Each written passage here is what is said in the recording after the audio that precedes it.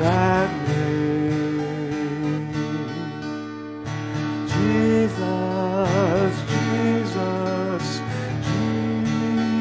Jesus. There's just something about that name. Master, Savior, Jesus, like the fragrance after the rain. Jesus, Jesus, Jesus, let all heaven and earth proclaim. Kings and kingdoms will all pass away, but there's something about that name. Let us bow our heads for an opening prayer this afternoon. Gracious God, we feel our joy in our hearts this Sabbath day. The sun is warm. It's warming the ground. We have clean air to breathe. We have fresh water to drink. The colors of nature remind us of your beautiful creation. And like a young plant, we want to push through the cold winter soil and share our joy with the world. May our joy spring forth so that those who are filled with sadness can have their sorrow lifted in some measure by our presence. We ask that your grace embrace us, move us from self-interest to compassion, from the need to be right to the place of doing right. Let your love that is at the foundation of creation spread out like roots, bringing life, healing, and wholeness to places that are cracked and broken. We ask this in the name of Jesus, who taught us how to pray using these words. Our Father, who art in heaven, hallowed be thy name. Thy kingdom come, thy will be done, on earth as it is in heaven. Give us this day our daily bread, and forgive us our debts as we forgive our debtors. And lead us not into temptation, but deliver us from evil. For thine is the kingdom, and the power, and the glory forever. Amen. Well, the new year has arrived, and we have much to look forward to and much to be thankful for. Yes, we do have much to be thankful for, but if you were to ask me what I am most thankful for, my response would be that I am most thankful that God sent his Son to planet Earth to live a perfect life, a life unlike any other life before him or after him. His life was perfect in his Father's eyes. His life was sinless. And he followed up on his sinless life by surrendering himself to the religious authorities to die on a T-shaped, splintered piece of wood. And while he was dying, large amounts of blood dripped from his body like drops of love, falling on a world of humanity that needed a new way to be in a relationship with him and his Father. He covered our sin and our shame with forgiveness. That was grace unheard of at the time of Jesus, never matched again since that time. That kind of grace is dangerous. That kind of grace looks someone right in the eyes and says, "Forgiven." No conditions, no contract to sign. That kind of grace turns people's lives upside down It's the kind of grace that allows a martyr to look into the face of an executioner with boldness and tell the executioner, "You are forgiven." Grace is something that we can't earn. You can't earn God's favor. No one can. Every person, regardless of how many good deeds they have done, every person needs God's grace. Compared to Jesus, our good deeds are simply like filthy rags. It's not what we do. Rather, it's our faith that is counted as righteousness. The moment you trust in Jesus, His Father, Almighty God, sees you as a spiritual, as a real son or a real daughter. You just need to surrender. You need to surrender your sin, surrender your guilt, your shame. You need to surrender your life to Jesus, the Messiah, as your Lord and Master. Jesus took our shame, our sin, so that His Father could justify us. But God didn't just let us off the hook. God did something else. God put Jesus on the hook. God wants us to stop working for something that Jesus has already accomplished for us. If we trust in Jesus, then our faith is counted as righteousness.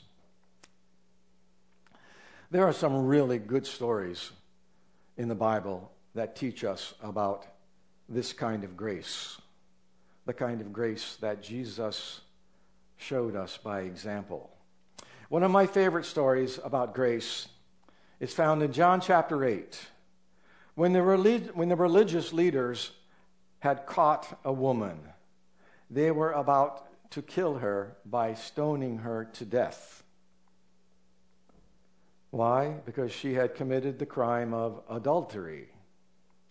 The religious leaders were using the letter of the law as justification to execute her. In the story, Jesus was teaching a crowd, and the religious leaders brought the woman before the crowd and accused her.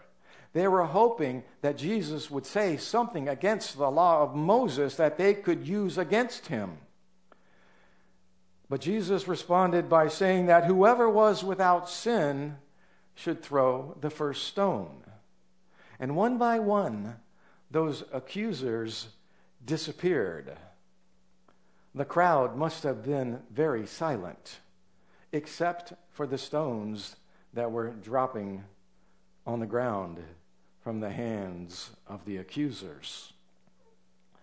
The one who had the right to stone her, Jesus, he was the only one there who was sinless, but he was the one who did not want to stone her. The grace that day was amazing. It was unheard of. After all, the law of Moses said that the woman should be stoned. She was guilty. You might wonder, where was the man who also committed adultery with her? According to the law, he was supposed to be stoned too. Religion always seems to have a double standard. The woman endured immense public shame. She had been dragged into the public courtyard at the temple in front of everyone. She was totally vulnerable. I imagine that she was almost naked, covered by rags maybe. She couldn't hide, and the voices of the religious leaders started spewing venomous hatred toward her. You're not worthy. You're guilty of a very bad sin. You deserve to die. That's what they told her. But then there was a voice of grace that spoke above the hatred. The voice of Jesus thundered over the religious condemnation. And with the authority of God Almighty, Jesus softly and tenderly said, I don't condemn you. Go and sin no more. Jesus spoke the opposite of what religion spoke. The religion said, if you don't sin, only then you won't be condemned. Jesus reversed that. And he asked the woman. He said, woman, where are they?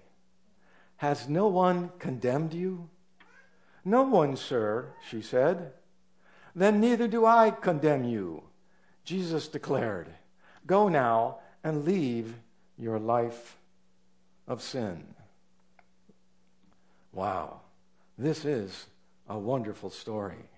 It tells us that no matter what your sin is, nothing is outside of grace. No sin is too big for God to forgive. Another amazing story about grace that I like comes from the Old Testament in the book of Hosea, chapters 1 through 4. It's a love story that should grab your attention because it's a story that involves pain, infidelity, betrayal, yet grace is found right in the middle of it all. It's a story about a prophet named Hosea, a devout and upright man. If he lived today, Hosea would be the guy who walks little old ladies across the street. He would be the guy who serves food at the local homeless shelter. He was living a good life when something shocking happened. God told Hosea to marry a local prostitute named Gomer. Do you think that God's prophet named Hosea had some confusion regarding this swirling around in his head? A prostitute? I deserve better than that, God.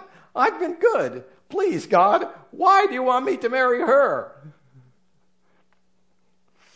Nonetheless, he was God's prophet and he obeyed. He pursued her and he married her. He entered the covenant of marriage with a prostitute. You might think that she would want to leave her former life behind. But that's not what happened. For Gomer, unfaithfulness wasn't simply a former activity. Rather, it was a lifestyle. After they were married, she continued to run after other men. She continued to pursue prostitution, and it got so bad that she became enslaved, and Hosea had to buy her back from the slave market. As he was paying for her release, what do you think was going through his mind? Did he feel shame? Was he embarrassed? Was he angry? Did he feel inadequate? Who knows? I can't imagine needing to buy my wife back from a slave market. Gomer was likely standing there on display, naked, men shouting out their bids as if she was just an animal to be added to the herd. Hosea was part of that crowd, and he was willing to pay the highest price, just hoping that his wife would willingly come home. What was he thinking?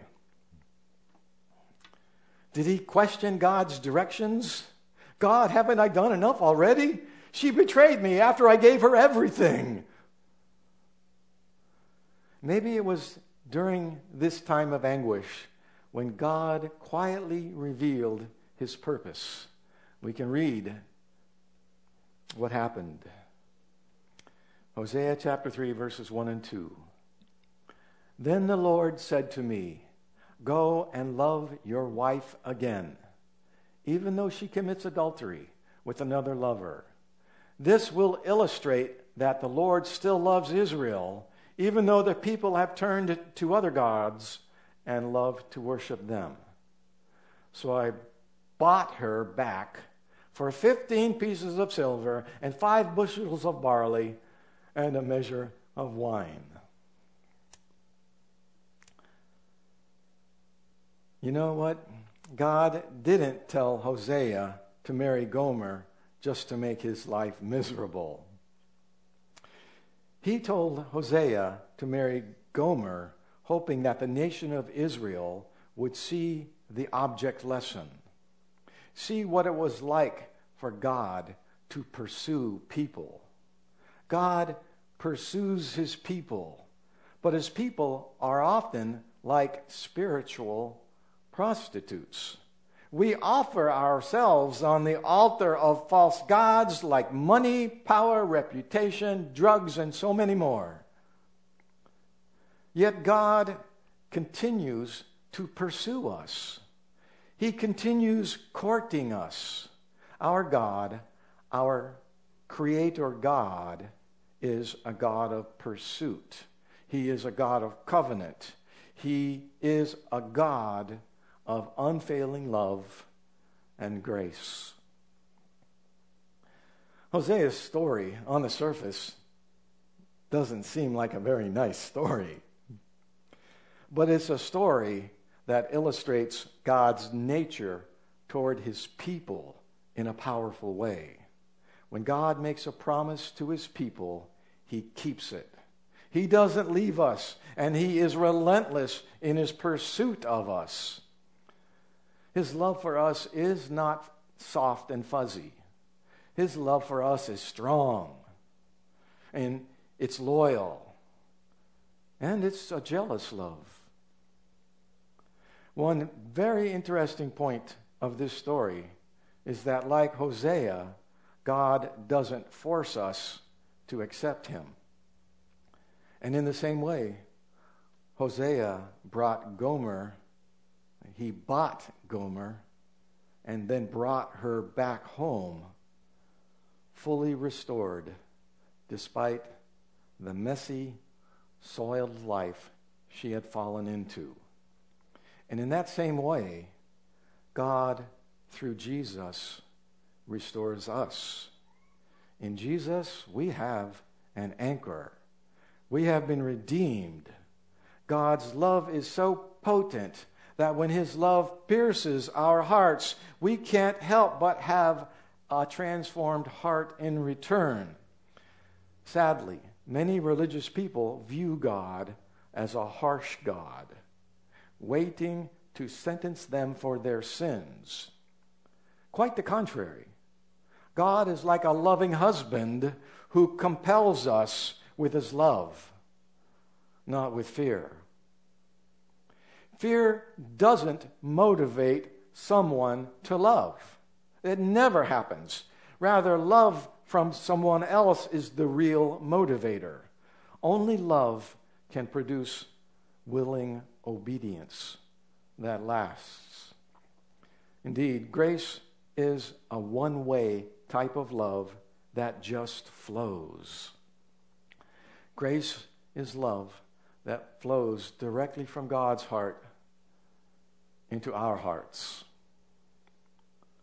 All right, Pastor Michael, what about the argument that says grace will result in a bunch of hypocrites who simply take advantage of all the grace? Everyone will just use grace as an excuse to live immorally. What good is grace if it breeds even more sin? Isn't that what will happen if everyone just uses the excuse, I can just be forgiven? Well, theoretically, a person could take advantage of grace because grace is vulnerable. But the amazing thing about grace is that in its vulnerability, people are completely transformed by its power, and then they never want to take advantage of the grace. They never want to abuse it. There is nothing sweeter than giving up yourself for the one who sets you free. The truth is that the people who see God as their judge are the ones who try to take advantage of grace. Their relationship to God is a judicial relationship. It's not an intimate father-son or father-daughter relationship. If they only understood the great gift they have been given, then they could not help but give themselves back to God. When you truly find grace, you never have the desire to take advantage of the grace that has set you free. When you've experienced the joy and the transforming power of the Holy Spirit within you, you know that Jesus is the only name that will satisfy your soul. And the way of life you lived before Jesus no longer has any attraction to you. Grace like that can't be controlled. It can't be tamed. It changes you. All you need do is to allow grace to do its work. You've got to give yourself over to Jesus, because grace like that will change you. Early in his ministry, Jesus and his disciples were on their way to Galilee from Judea. They passed through Samaria. They stopped for a rest at Jacob's well. At the well, Jesus had quite the conversation with a Samaritan woman. One of the topics of discussion concerned the proper place of worship. One of the religions said Jerusalem is the place to worship. The other religion said there's a nearby mountain. That's where we worship. Jesus listened to this Samaritan woman say her opinion about the difference in the worship locations, and then Jesus told her in John chapter 4, verse 23, "But the time is coming, indeed it's here now, when true worshipers will worship the Father in spirit and in truth. The Father is looking for those who will worship him that way." The Jews and the Samaritans argued about the right place to worship. But Jesus said everything was going to change. Worship would no longer be an external behavior with certain places set aside for worship. Holiness would become a matter of worshiping in spirit and in truth. One of the ingredients of our worship, according to Jesus, is truth. And the truth is that God, who created the universe, which includes us, cares about all aspects of life. He cares about science. He cares about food. He cares about art, music, politics, languages. God cares about the way you do your job. He cares about his entire creation. God cares about you in a personal way. And he calls us to do more than just talk about religious things. Jesus made it very clear that he came to build a kingdom. One of the implications, then, of building a kingdom is that we, as followers of Jesus, are not supposed to be isolated from society. We are called to be God's ambassadors, to speak in his name, to lead the charge to reclaim and restore what God has created. The way we live our lives matters. The truth is that music belongs to God. Art belongs to God. Science and mathematics and engineering belong to God. Everything that can possibly be imagined belongs to God. It all comes from him. So if you are going to sing or play, You should sing and play to the best of your ability. Be the best that you can be. Because God created music. He created the wood we use to make the stringed instruments. God created the silicon we use to etch the transistors on for our soundboards that we use to mix the signals from our instruments into a collage of beautiful sounds that is so pleasing to our ears. Our ears, by the way, were created and sculpted by God. As the year 2023 has rushed upon us, let us renew our commitment to God to live lives of excellence in all that we do. God is the author of life, and we need to be relevant, not by copying the world around us. Rather, we should become relevant by inserting our worldview as followers of Jesus into everything that we do. And the place to begin is by seeking excellence in all that we do. But even more than that, God wants you to live in a manner that reflects the mind of Jesus. When your lifestyle reflects Jesus, then you are also reflecting the mind of God Almighty. And may this be your resolution for 2023. May you live in a manner that reflects the mind of Jesus. And I'll close with that. Amen. Hallelujah.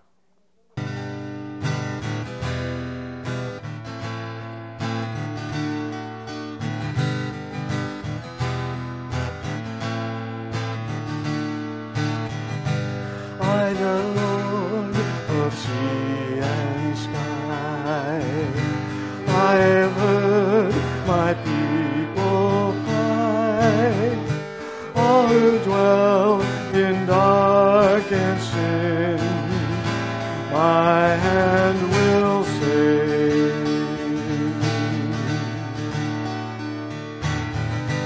I who made the stars of night, I will make their darkness bright.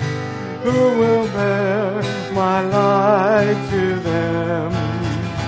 Whom shall I sing?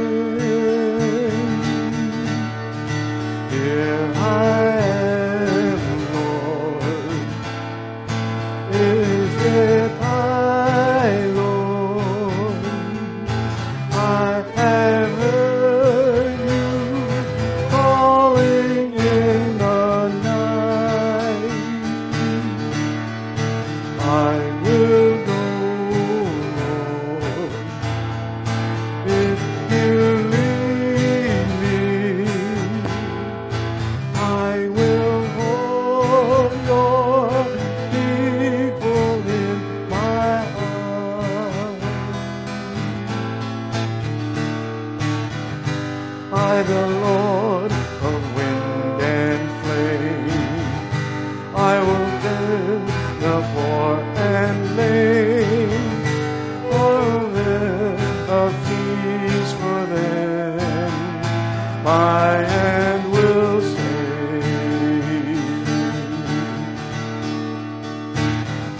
Finest bread I will provide, till their hearts be satisfied. I will give my life to